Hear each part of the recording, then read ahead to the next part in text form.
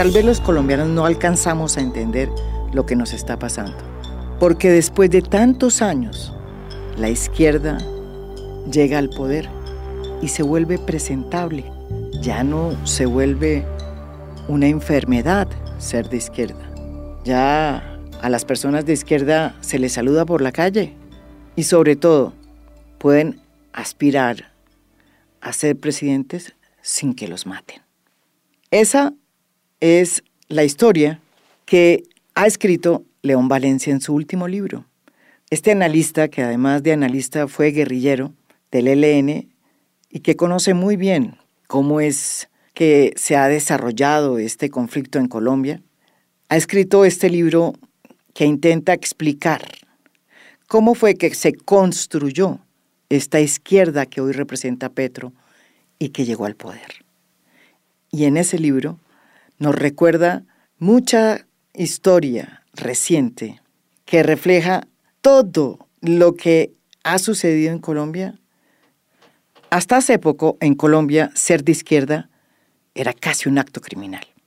Ser de izquierda era ser perseguido, ser estigmatizado y ser excluido. Todo eso es lo que está cambiando con la llegada de Gustavo Petro al poder. Es el primer presidente de izquierda que llega a Colombia en los 200 años de historia republicana. Tal vez los colombianos no alcanzamos a entender lo que nos está pasando, porque después de tantos años, la izquierda llega al poder y se vuelve presentable. Ya no se vuelve una enfermedad ser de izquierda. Ya a las personas de izquierda se les saluda por la calle y sobre todo pueden aspirar a ser presidentes sin que los maten.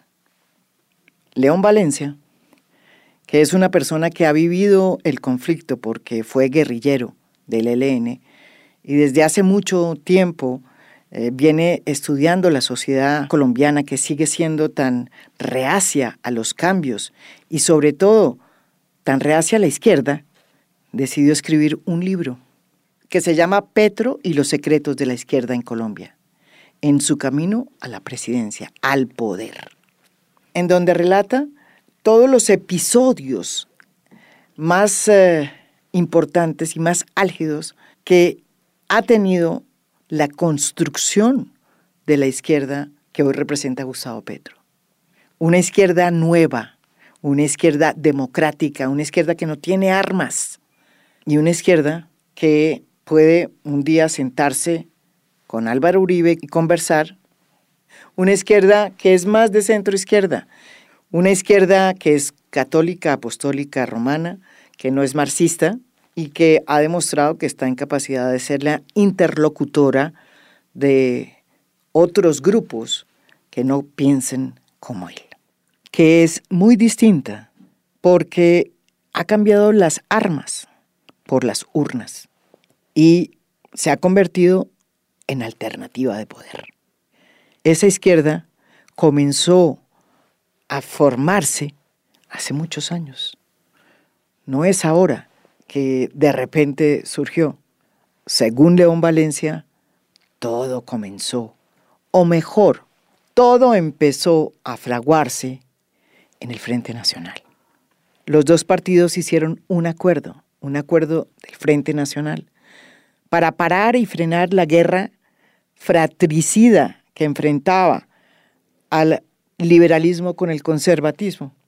De ese pacto se excluyeron todas las disidencias de los partidos tradicionales y la izquierda en Colombia. Hoy una persona española que acaba de leer el libro me escribe, además lo estaba leyendo en un barco, el libro, y me mandó una foto. Me dice, acabo de leer esto, por fin me entero de unas cosas, ha vivido mucho en Colombia, de unas cosas que nadie se enteraba, cómo hicieron un pacto entre Laureano Gómez y Alberto Lleras Camargo en Siches, que es una población del Mediterráneo, muy cerca, a 45 minutos en Cataluña, 45 minutos de Barcelona. Allá hicieron ese acuerdo, un acuerdo para repartirse, para terminar la violencia entre liberales y conservadores, que fue la violencia de todo el medio siglo XX, se mataron liberales y conservadores, la gran violencia también de los años 50 entre liberales y conservadores. Para acabar con esa violencia hicieron un pacto. Ese pacto era un pacto para distribuirse el poder entre ellos. Tuvo una cosa bonita también, y es que le dieron el voto a las mujeres, también en el plebiscito que avaló ese pacto. Y ahí excluyeron a las demás fuerzas, porque... Excluyeron a la izquierda. A la izquierda y incluso a las disidencias de los partidos, al que fuera disidente de los partidos mismo liberal y conservador. Varias disidencias de los partidos liberales conservadores intentaron llegar al poder, no pudieron, tendrían que regresar otra vez al Partido Liberal o al Partido Conservador, como Luis Carlos y primero como López Michelsen. López Michelsen, muy joven, fundó el MRL, salió, hizo una disidencia, sacó 30 parlamentarios en las primeras elecciones en el 62 y con todo eso, para llegar después, 20 años o 15 años después al poder, tuvo que volver a las toldas liberales. No era posible, ni como disidencia ni como izquierda, llegar al poder en Colombia. Eso es lo que ocurrió en toda esta historia larga. Y esto, pues, mi idea en ese libro es mostrar esa exclusión como motivo de la guerra y cómo el espíritu, sobre todo del M-19 y de Petro, pues, él es el heredero de ese movimiento político, era cómo abrir la democracia en Colombia. Era una lucha democrática. Entonces nosotros necesitamos que se admita que la izquierda puede competir libremente en unas elecciones y ganarlas. Eso no había ocurrido y eso era una de las motivaciones graves de la guerra en Colombia, que duró pues 60 años y que dejó 450.000 muertos según la Comisión de la Verdad y 9.200.000 víctimas. Es una cosa, un holocausto horroroso por la exclusión, contra la exclusión política y por la democracia, y eso más o menos es lo que se cuenta punto por punto en el libro. Lo que pasa en los 60 y los 70 es que florecen los grupos guerrilleros en Colombia. La izquierda se expresa a través de las armas. La primera guerrilla que se funda, que es una guerrilla marxista-leninista, son las FARC. En 1964. Al año se funda otra guerrilla, el ELN, una guerrilla con fuertes relaciones con la Cuba de Fidel Castro y con una carga profunda católica. 10 años después, el M-19 en 1974 es fundado por un grupo de disidentes de las FARC que formaban parte de las milicias urbanas, liderados por Jaime Bateman, el flaco Bateman. A ese grupo se le sumó una vertiente que venía de una disidencia del establecimiento, que era la NAPO, el partido del general Rojas Pinilla, que se había convertido también en un factor de resistencia del establecimiento porque se consideraba que en 1970 pues le habían robado las elecciones. Esas dos vertientes fundaron el M-19 y ahí estuvo Gustavo Petro. A diferencia de las FARC y del ELN, la guerrilla del M-19 era una guerrilla nacionalista, católica, integrada por personas que eran católicos, apostólicos y romanos, y que venía de las capas medias y altas de la sociedad. Pero sobre todo, era una guerrilla eminentemente urbana. Hubo una vertiente, digamos, la vertiente de la NAPO es la decepción de una cosa que ellos acusan, que le robaron las elecciones de 1970 al general Rojas Pinilla. Entonces ahí un poco de gente se decepcionó porque veían la imposibilidad mediante la democracia en ese momento de la conquista del poder por esa derrota, y se juntaron con una gente que venía de las FARC y del Partido Comunista en crítica dura a las FARC y en crítica dura al Partido Comunista, no solo por porque ellos acusaban de que no tenía un dinamismo y una vocación de poder real las FARC y el Partido Comunista, sino también por una crítica más de fondo, que era la democracia. Y tenemos que alzar son las banderas de la democracia, no las banderas del comunismo. Y ahí se vinieron, pues, el cabeza de eso, y el gran genio del M-19, que era Bateman, pero se vino Pizarro, Iván Marino Espina, se vino Fayad. Entonces, toda esta gente... Navarro Wolf. Toda esta gente, y Petro, que era una persona menor todavía, un joven... Pero Petro no fue de las FARC. No, Petro no. Petro se encontró con el M-19 en una labor cívica ahí en Zipaquirá. Entonces, estas dos vertientes conforman un nuevo movimiento que se postula nacionalista, se postula democrático, que toma distancia de los proyectos comunistas y que se mete fundamentalmente a reivindicar la democracia, a enarbolar la bandera de la reivindicación de una corriente que era la NAPO. Varios de los grandes líderes iniciales del M-19 fueron la NAPO, Toledo Plata, algunos terminaron sacrificados en el Palacio de Justicia, pero ellos, digamos, ya es otra izquierda, ya no es la vieja izquierda más surgida de los... Pero sigue siendo una izquierda armada. Sigue siendo una izquierda armada que se viene a la ciudad. La izquierda armada era una izquierda marginal en el campo, tanto del ELN como de las FARC, y estos deciden que el foco principal de la acción debe ser en la ciudad. Y bueno, empiezan con acciones espectaculares, una de las cuales que fue el robo de la espada de Bolívar, para simbolizar que, bueno, que era un movimiento nuevo y que estaban en la lucha, que ahora pues volvió a aparecer en la posesión de Petro. Y luego hacen una acción que es dos acciones encadenadas que anuncian una nueva guerra en Colombia, que es el robo de las armas del Cantón Norte, 5.000 armas, que eso fue una sorpresa enorme para las élites colombianas, porque, bueno, era como una amenaza real al poder, lo otro era marginal. Y luego encadenan esa acción con otra inmediata, que es la toma de la Embajada Dominicana. Esas dos acciones generan como un susto enorme en las élites políticas, en cabeza de un señor que era Julio César Turbay Ayala, que entonces viene con una andanada de represión y de militarización del país, y lo que era una derrota militar, porque en el fondo se tomaron esas armas, pero luego se las capturaron y metieron a medio mundo a la cárcel. Sí. Pero como esa acción había sido una acción limpia, en un sentido, se robaron las armas, no mataron a nadie, no causaron ninguna conmoción de ningún tipo, y la respuesta fue tan violenta, ellos salieron victoriosos políticamente. Era una paradoja. Señores, se robaron unas armas, pero la respuesta de Turbay se convierte en una victoria política. Ahí nació la lucha por los derechos humanos en Colombia. 1977, en el paro.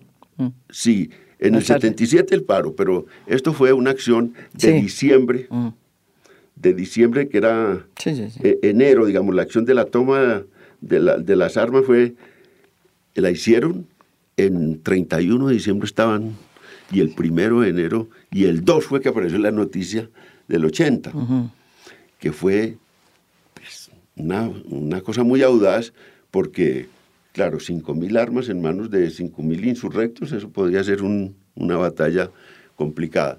Y ahí yo creo que se anuncia al país una nueva guerrilla, con consignas que ya no eran comunistas sino democráticas, con una capacidad grave de meterle miedo a las élites políticas. Y se lo meten, porque cometen atrocidades como el Palacio de Justicia.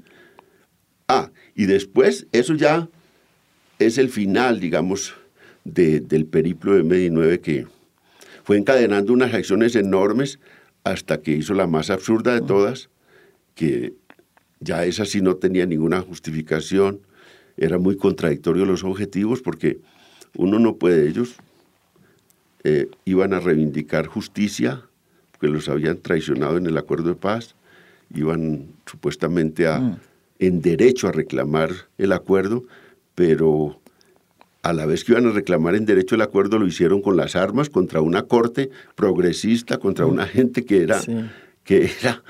y se hicieron una cosa que militarmente, para todos la gente que sabe de armas y que sabía de guerrillas, era una apuesta que no, absurda, porque uno no se, digamos, el manual de guerra siempre dice, oiga, usted siempre que se mete a una acción tiene que tener una forma de escape, una forma de retirada. No se puede meter sin una forma de retirada. Ahí no la tenía. Ahí no la tenía. Si uno se mete al Palacio de Justicia, en el pleno centro de Bogotá, no tiene salida. La única salida es negociar. Entonces, no depende de él, depende del otro. Y ahí ni siquiera dependían del presidente, porque una cosa es el presidente de la República y otra cosa es lo que estaba ocurriendo en los cuarteles en ese momento. Era una acción totalmente contradictoria en sus objetivos. Es más, el nombre era todavía más infamante, porque el nombre era Acción por los Derechos del Hombre, era invocar a Nariño para hacer esta acción tan atroz, cuando Nariño pues no había sido el héroe, digamos, de la promulgación de los derechos del hombre. Sí. Por eso pagó cárcel toda la historia de su vida, y era digamos, era un canto a la democracia, un canto a los derechos, esa vida de Nariño, y lo invocan para hacer esta cosa. Entonces era contradictorio todo. Y de ahí salieron muy mal parados ellos, porque pues sacrificaron a su gente, sacrificaron una corte y enviaron una cosa que todavía es muy fuerte para el país. Y los militares también, digamos, mostraron su verdadera cara también, porque Belisario nunca quiso contar cómo fue el tema, pero más o menos ya lo que la historia da es que fue un golpe de Estado, se suprimieron las facultades presidenciales de mando, y los que tomaron la decisión de retoma son los militares, y produjeron esa retoma tan horrible. 111 personas murieron, más todos los desaparecidos, de manera que ese fue como el punto final, digamos, de la gran audacia del M-19, y de ahí siguen ellos en una guerra esos 5 años, que van hasta la firma del acuerdo de paz, que sacrifican a buena parte de su dirigencia, no logran éxitos militares importantes, resisten y hacen cosas como, pues ya en camino de la negociación de paz, en el Cauca logran un poder importante en ese departamento. Corinto, sí. Pero de ahí salieron prácticamente, ese es como la semilla del acuerdo de paz, la derrota del Palacio. En medio de esta agudización de la guerra con el M-19, se vivía en el país el primer experimento de una izquierda democrática, pactada además con el gobierno de ese entonces, quien había firmado un primer acuerdo de paz con las FARC. De ese acuerdo se creó la UP, la Unión Patriótica, el primer partido de una izquierda que empezaba a surgir y que ya no quería las armas. El experimento fue nefasto, porque lo que vino después fue el genocidio contra la UP, porque en las primeras elecciones en las que se presentó fue un éxito y empezó a quitarle poder a los partidos tradicionales. Es que digamos, las élites colombianas son muy tacañas con la democracia. Entonces, para arrancarles cualquier pedacito de democracia, primero se venía una ola de violencia grande y luego un acuerdo de paz. Entonces, en el acuerdo de paz con Belisario le conceden un pedacito de democracia, que es la elección popular de alcaldes, la creación de un partido político, la Unión Patriótica, y una descentralización, el inicio de la descentralización. Y inmediatamente la izquierda se va a aprovechar ese pedacito de democracia. Se lanza a las alcaldías, los de la Unión Patriótica sacan 21 alcaldías de manera directa, alcaldes propios de la Unión Patriótica, y sacan 102 alcaldías en coalición. O sea, y hubo el susto más grande. Dijo, bueno, esto primero, hay unas guerrillas amenazando al poder. Segundo, electoralmente, mira esta gente cómo va, y se desata esa violencia tan grande contra la Unión Patriótica y contra todo el mundo, porque fue un momento de libertad de las manos de las fuerzas militares, de ascenso de las mafias, se aliaron, y de políticos, y bueno, hicieron toda esa mortandad de 4 candidatos presidenciales. Y esa violencia contra la Unión Patriótica, contra ese susto que les pegó la Unión Patriótica, alcanzó hasta el 94, que matan al último de los senadores de él, al papá de Iván Cepeda, que es una cosa muy triste, y ese es como el cierre de esa época. Eso llevó, pues, fíjense que se tomaron 2 decisiones políticas que fueron decisivas, digamos, para el futuro. El ELN y las FARC decidieron meterse a fondo en las montañas y armar una guerra brutal, metiéndose en el narcotráfico, acudiendo al secuestro, y ahí ya era de tierra arrasada, el desplazamiento forzado. Por otro lado, apareció, digamos, los paramilitares y las mafias en el panorama político del país, y esas otras fuerzas que se alzaron en lo local contra la Constitución del 91. Y eso fue la época triste de los años 90. Pero al lado de eso era como, está todo eso allá, están las guerrillas, ELN, FARC matando a medio mundo en el campo, acudiendo a todas las formas de barbarie. Están también las fuerzas militares con las manos desatadas, y las mafias y los paramilitares haciendo masacres y enfrentándose a esa guerra. Pero por el otro lado está una gente floreciendo acá, que es, los que florecen son estos del M19 que hacen la paz, y otros grupos que también hicimos la paz, y una gente de la intelectualidad que se empieza a sumar, o de los partidos tradicionales, a esa izquierda. Las FARC deciden que no van a la constituyente por cuenta de lo que está sucediendo con la UP, y ese proceso se va al traste. Sin embargo, el M19, que venía de ese error estratégico cometido por la dirigencia de ese movimiento guerrillero, y que fue la toma del Palacio de Justicia, pues decidió seguir pelechando la paz, y firmó en 1990 el acuerdo con el gobierno del presidente César Gaviria, y entró a formar parte de la constituyente.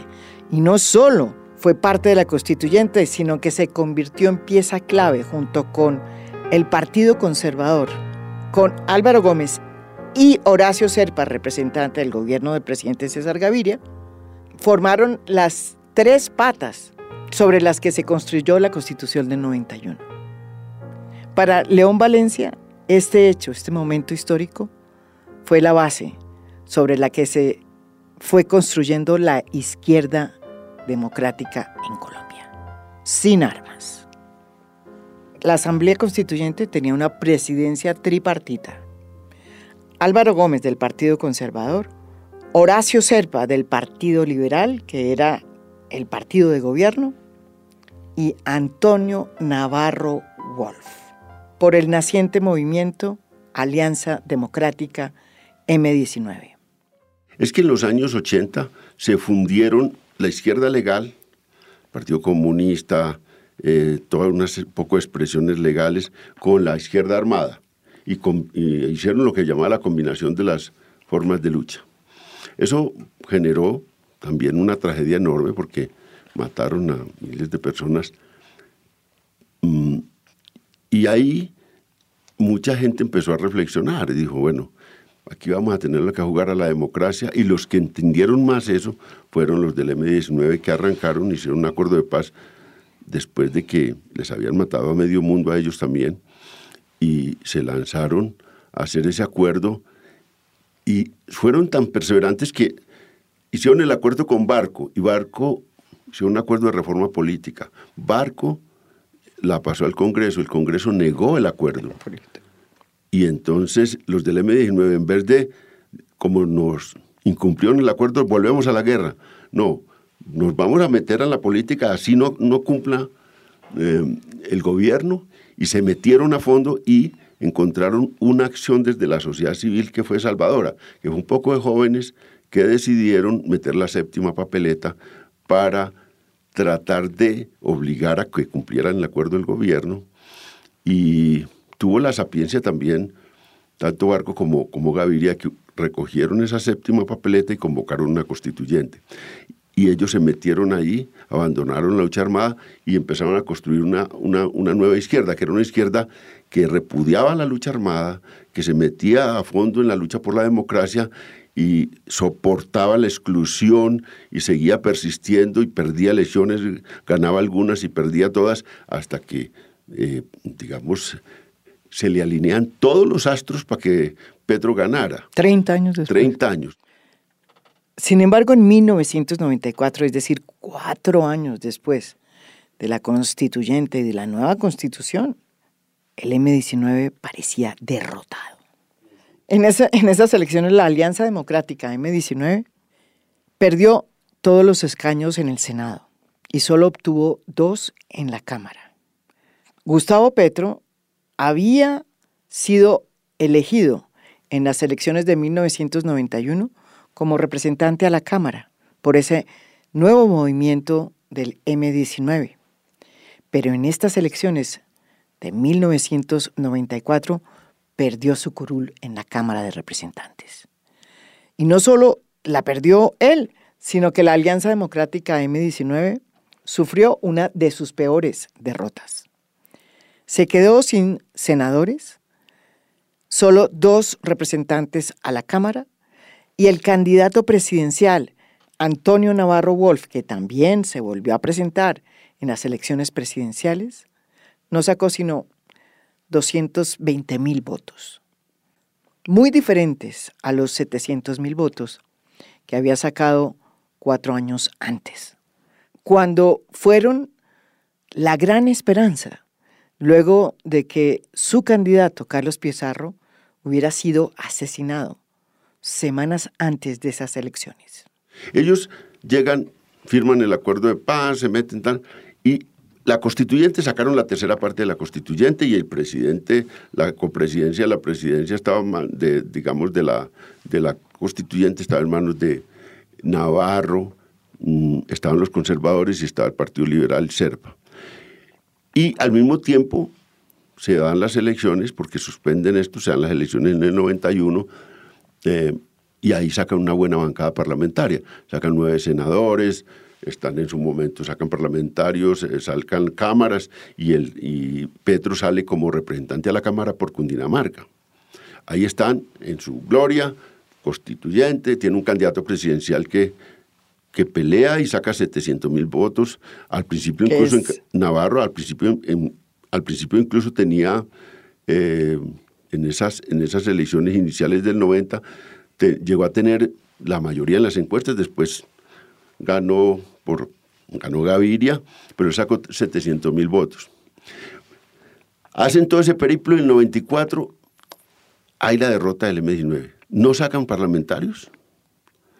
Segundo, y ahí derrotan a Petro, que se presenta a Senado, y Navarro saca 219,000 votos. Como candidato. Como candidato presidencial. Entonces, claro, es una derrota en línea, porque salen del escenario político. Navarro toma la decisión de irse a pelear la alcaldía de Pasto, y la gana, que es una medida inteligente, porque ellos dicen, vámonos a pelear lo local. Entonces mamaban mucho gallo los pastuzos, porque decían, ¿cómo hace un candidato de izquierdas pastuzo para ganar la alcaldía de Pasto? Se lanza primero a la presidencia de la República. Pero él se recompone políticamente, Navarro, porque gana esa alcaldía, hace una gran alcaldía y se devuelve para acá. Petro se va para Bruselas, en un puesto de segunda, pero un puesto diplomático como del exilio. Era un exilio porque en realidad él estaba pues derrotado, amenazado. Pero se va a un puesto, ¿quién le da un puesto diplomático? Se lo da Samper al final de su gobierno y lo mantiene Gaviria, que es un puesto en la Embajada de Bruselas, pero antes de irse postula a Mocus para la alcaldía de Bogotá y Mocus gana la alcaldía. Mocus es postulado por Gustavo Petro. Por Gustavo Petro. ¿Cómo fue esa historia? Que es una medida inteligente, porque ellos dicen, bueno, ¿qué hacemos? Estamos derrotados, jodidos, vienen las elecciones locales, Navarro se va para Pasto, entonces esto dice, tenemos que inventarnos un candidato, alguno de nosotros, del M. Entonces a Petro se le ocurre que decir, no, pongamos una persona con posibilidades de ganar. Mocus se ha bajado los pantalones en la Universidad Nacional, es el más un popular en el país por ese gesto, y van y le proponen y lo lanzan en un barcito ahí cerca de la universidad con unos periodistas y arranca la campaña de Mocus. Petro se va para Bruselas y regresa en el 97. Y fíjense, regresa en el 97, Petro se postula después de Mocus, de terminar esa campaña, para la alcaldía de Bogotá y saca 7,000 votos, Petro. Es otra derrota. Y a mí eso es lo que yo digo, que un político tiene que tener una persistencia muy grande para lograr en Colombia, sobre todo si es de izquierda, una posibilidad. Y eso yo creo que lo que le ha dado también la historia a Petro, como premio de esa persistencia, de esa testarudez tan enorme, es ahora este triunfo, después de haber tenido derrotas, de estar solo, de estar jodido. Y él no llevaba bien las derrotas, Petro no tampoco es que llevaba bien las derrotas, él se afectaba mucho. En el campamento fue cuando lo derrotaron en el 94, nosotros estábamos negociando la paz, ya se emborrachaba con nosotros, bueno, ahora dicen que se emborracha mucho también, pero en ese tiempo derrotado se emborrachaba. Y los campesinos de esa zona, él había hecho campaña con ellos, pero le votaron era al Gordo García. Era una ironía muy grande. Y él en la noche los insultaba, vendidos, traidores, ¿cómo le votan a este paramilitar? Y compartíamos como 15 días allá en esas derrotas, pero pues tenía una capacidad enorme también para reponerse en esas derrotas y volver a hacer política. Y yo creo que esas son como las historias que están en el libro y de las vicisitudes y también de las alegrías, de los triunfos de la izquierda. Pero fue la fusión, para contestar bien tu pregunta, fue la fusión entre esa izquierda guerrillera que se apartó de las armas con una intelectualidad y unos políticos colombianos que se decidieron a vincularse más a este mundo de las izquierdas que finalmente forman una izquierda distinta, una izquierda con un acento democrático muy fuerte. A estas alturas la izquierda en Colombia era un mosaico complejo y difícil, porque a pesar de que todavía no había podido romper sus lazos con la lucha armada, pues se abría camino, una tendencia hacia una izquierda realmente democrática. Por un lado estaba el Partido Comunista, que desde 1930, pues había estado presente en la historia política de Colombia. Ese partido practicó lo que se llamó la combinación de formas de lucha, que les permitía de alguna manera justificar sus relaciones con organizaciones armadas, como sucedió con las FARC y el Partido Comunista. Por un lado estaba la política y por el otro las armas. La combinación perfecta para la izquierda de ese momento. Eso produjo una reacción muy fuerte del establecimiento, que siempre consideró que la combinación de formas de lucha era un reflejo de una izquierda antidemocrática, que iba en contra de las instituciones y Estado de Derecho. Por el otro lado fue creciendo una izquierda marxista, pero que nunca quiso tomar las armas, ni empuñarlas, el MOIR, que subsiste hasta hoy en cabeza de Jorge Enrique Robledo, un político que muchos conocemos y que acaba de decir que no va más en el Congreso. Un político que ha sido uno de los mejores políticos del Congreso. Hemos de decir que ha hecho los debates más agudos y punzantes que una oposición puede hacerle en la época del gobierno del presidente Álvaro Uribe, y que hoy, en las últimas de cambio, decidió abandonar el Congreso y presentarse como candidato presidencial.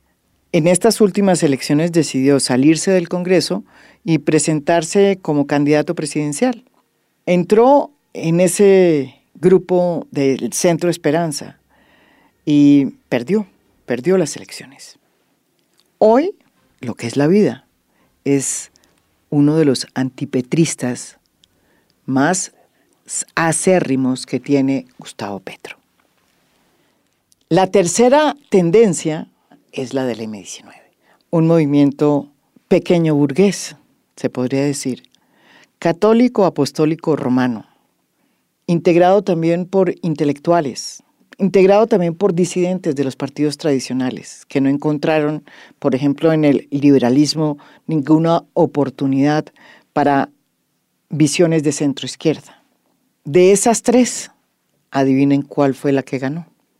No, hay una izquierda marxista, una izquierda comunista, que es muy vieja en Colombia, porque es de los años 30, nació con el Partido Comunista y atravesó toda la historia del siglo XX. Muchos de los grupos que salieron y se derivaron de ahí es una familia vieja con muchas generaciones y con muchos como ramas, es el Partido Comunista. Después fue la Unión Patriótica, gente del Polo Democrático estuvo ahí, todos estos son las ramificaciones de esa izquierda. Luego hay una izquierda marxista no ligada a la cosa armada, que es muy pequeña, que es el MOIR, que siempre existió. Siempre existió esa izquierda marxista no ligada a la lucha armada, que es el MOIR, que lo representa Robledo ahora. Esa es otra vertiente del marxismo. Y luego viene una vertiente que es una vertiente democrática, nacionalista, de una izquierda que su centro es la lucha por la democracia y que ese es, digamos, el impulso fundamental, que la representa el M19 y luego se le junta toda esta gente que viene de la intelectualidad, que llegaron de la academia, de altas ejecutorias intelectuales a la izquierda, que no habían tenido nada que ver con la izquierda marxista, y le dan una nueva aureola, digamos, a la izquierda. Son Mocos, el cura, incluso el cura Bernardo Hoyos, Fajardo, Alonso Salazar, Carlos Gaviria, y ese es para nombrar 5, pero detrás hay mucha gente. Hay otros que vienen del Partido Liberal, que fueron, por ejemplo, Guillermo Jaramillo, que fueron... Guillermo Alfonso. Sí, Guillermo Alfonso Jaramillo, que fue de Nariño. Del Tolima. Y del Tolima, de Guillermo Jaramillo, y de Nariño llegó, ¿cómo es que se llama el viejo? Que también ganó la gobernación de Nariño a nombre de la izquierda, y Floro Tungualá, que ganó la gobernación del Cauca. Esos 3 gobernadores, más todos estos intelectuales, formaron ya una corriente nueva de las izquierdas, de gente que venía de los partidos tradicionales y optaba por la izquierda, y de intelectuales que venían de la academia. Y entonces se juntaron con los del M19, y yo creo que esa es la nueva izquierda, con su principal representante, creo yo, es Mocos. Y esa es la otra gran vertiente, y es la vertiente que finalmente triunfa.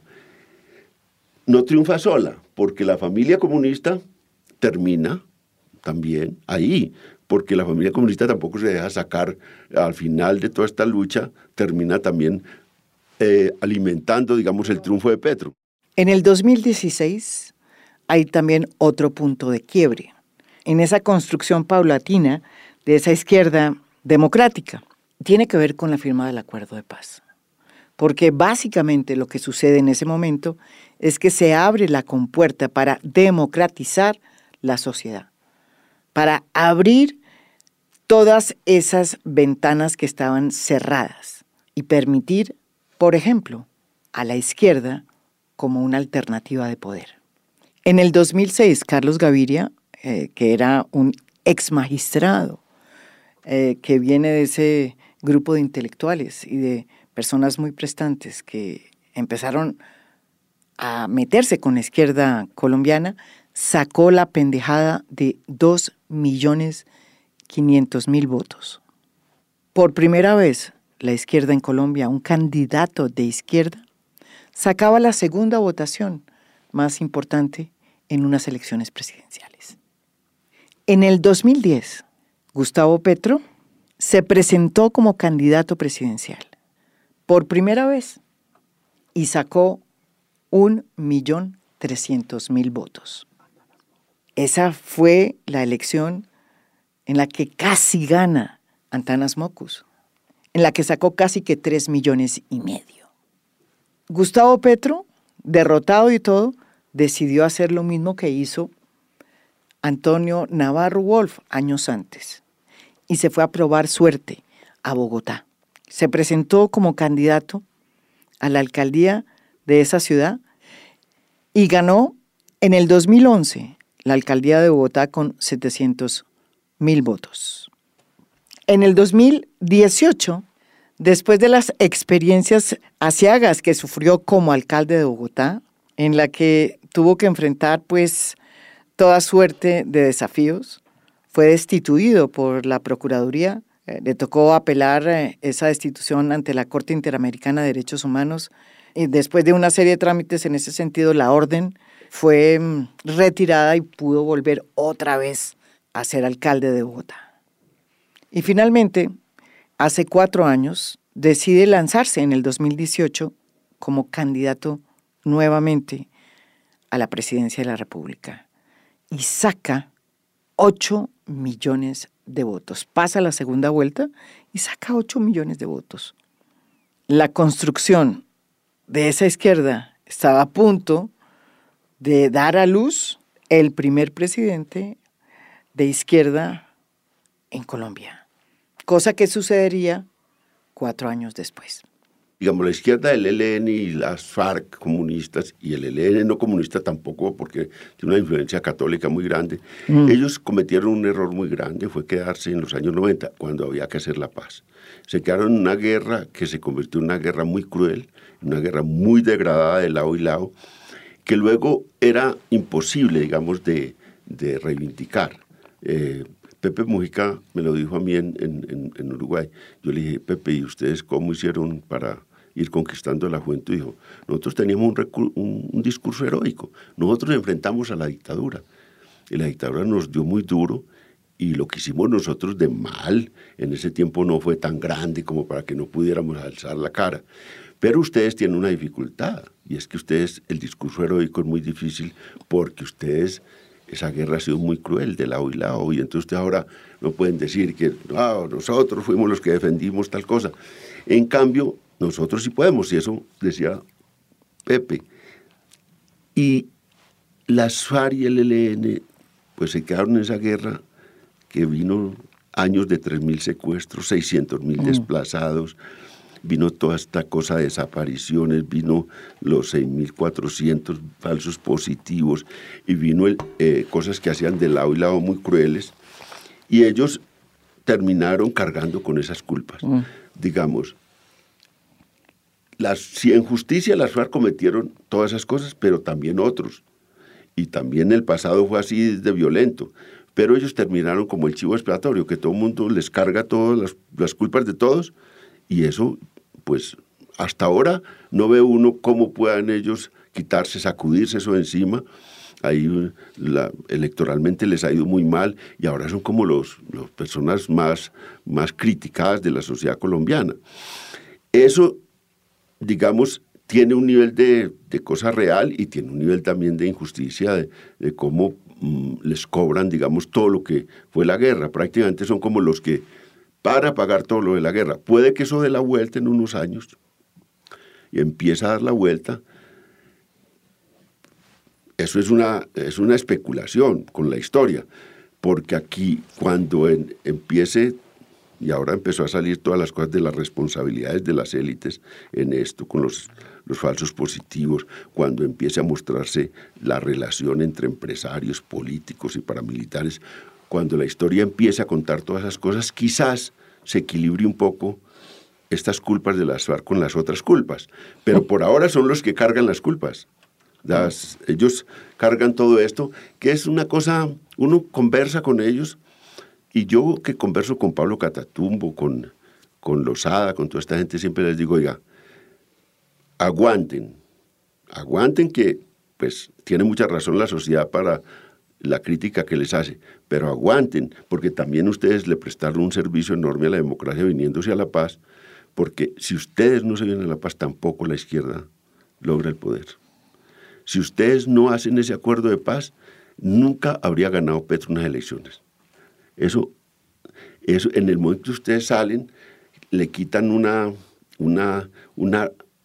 justificación muy dura a la derecha, porque la derecha siempre decía, no, es que mire, esos son los mismos, esos son una guerrilla, mejor si gana Petro es como si ganara las FARC. Cuando las FARC se desmovilizan, quitan ese factor de encima y le abren las posibilidades a Petro para que gane. Y eso porque se ocurrieron tantas cosas para que Petro ganara, que eso parece un milagro, que todas las cosas confluyeran. Primero, que una pandemia.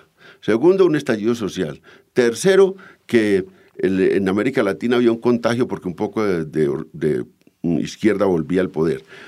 Cuarto, que unos candidatos pésimos de la derecha. Entonces era como todo junto para que ganara Petro. Pero aún así, este país es tan cerrero y tan difícil que un señor impresentable como Rodolfo Hernández tuvo 10 millones de votos. Con un candidato mejor, quizás no le hubiera ido Petro, porque Petro gana por 700.000 votos. Hubo cosas fabulosas, que se le agregara a Francia Márquez.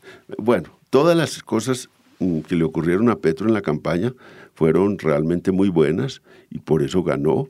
Y bueno, está en este momento disfrutando del triunfo, pero ha sido un camino muy largo, con un rosario de muertes, con un rosario de fracasos para llegar al poder la izquierda. Y bueno, esa es como la realidad que tenemos.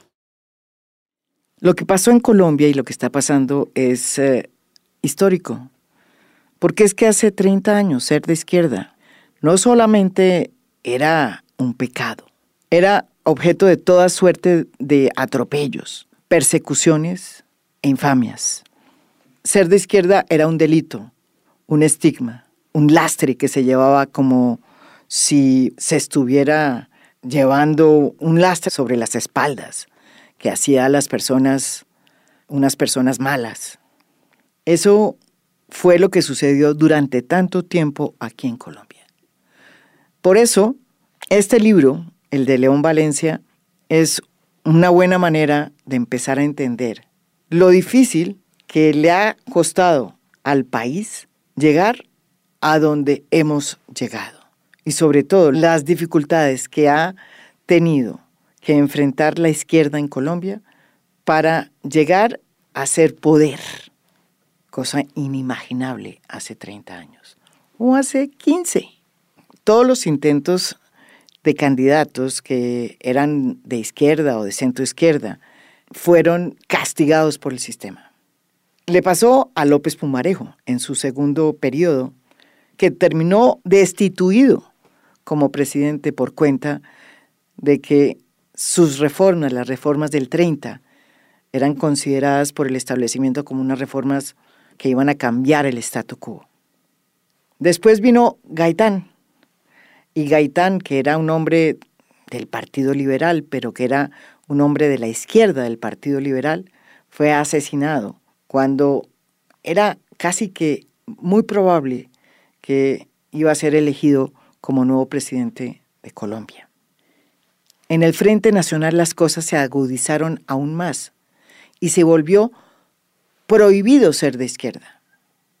Se estigmatizó al diferente, al que protestaba, y muchos gobiernos como el de Turbay Ayala diseñaron unas estrategias agresivas, duras contra los derechos humanos, dirigidas a callar la protesta y a convertir al distinto en un enemigo. En los años 70 y 90 murieron acribillados 3 candidatos de izquierda. Carlos Pizarro, del M-19, cuando estaba a punto de iniciar las elecciones presidenciales de 1990. Después fue asesinado Bernardo Jaramillo, cuando estaba a punto de ser candidato de la UP. Y luego fue acribillado Jaime Pardo Leal. también de la UP. Y también, aunque no era de izquierda, fue asesinado Luis Carlos Galán, quien era un disidente del Partido Liberal y que le tocó, para poder volver otra vez a ser alternativa de poder, ingresar al Partido Liberal, y fue asesinado en el momento en que se iban a realizar las elecciones presidenciales. Su pecado, haber sido disidente. Después nos tocó la época de la seguridad democrática de Álvaro Uribe, justificada por el crecimiento de la guerrilla, por el crecimiento de los paramilitares, por lo que fuera.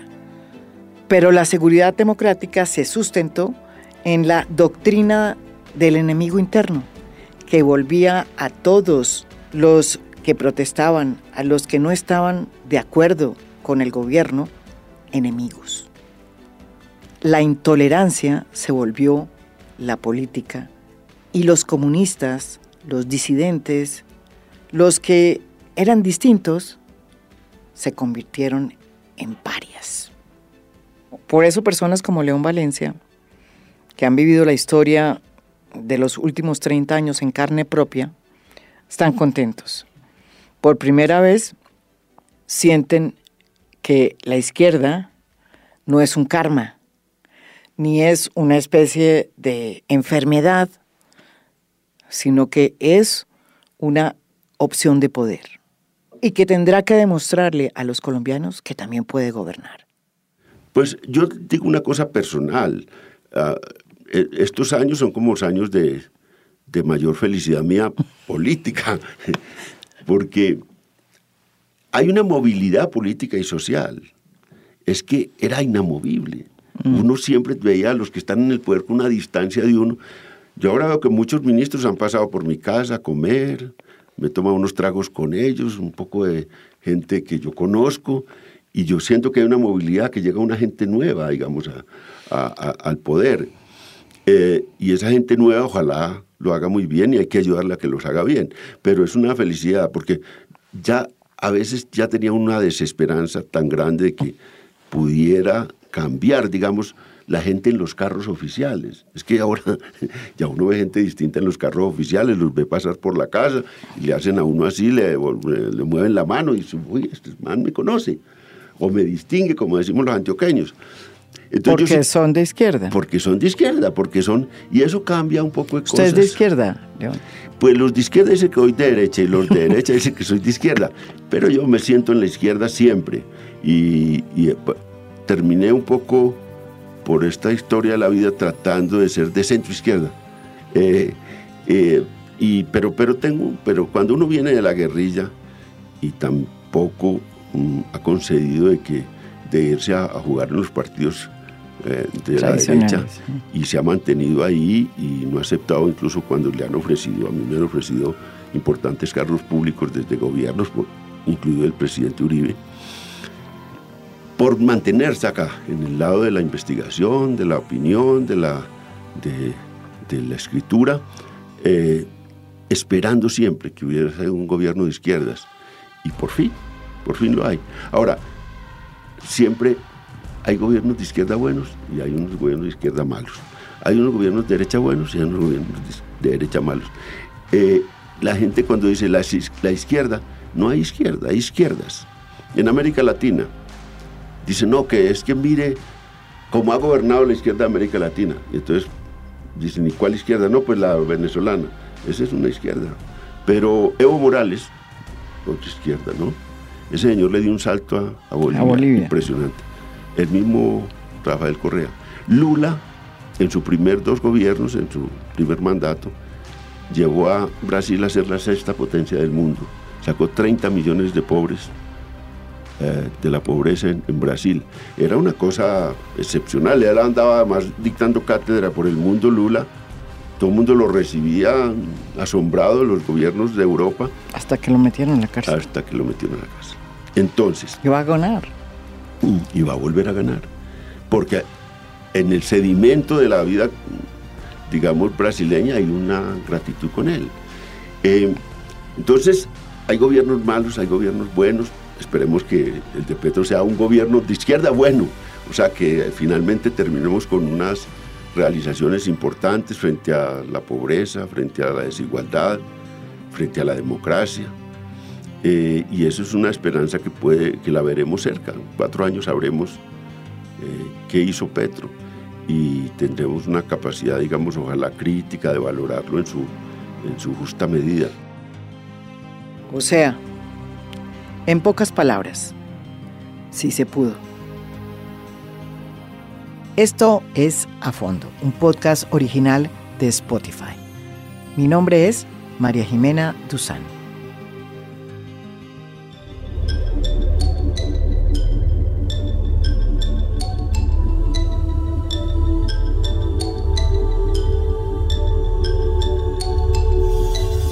A Fondo es un podcast original de Spotify. Producción general, Lucy Moreno. Editor de contenido, Adrián Ateortúa. Edición de audio, Carlos Bernardo y Blue Velvet. Música original del maestro Óscar Acevedo. Gracias por escuchar. Soy María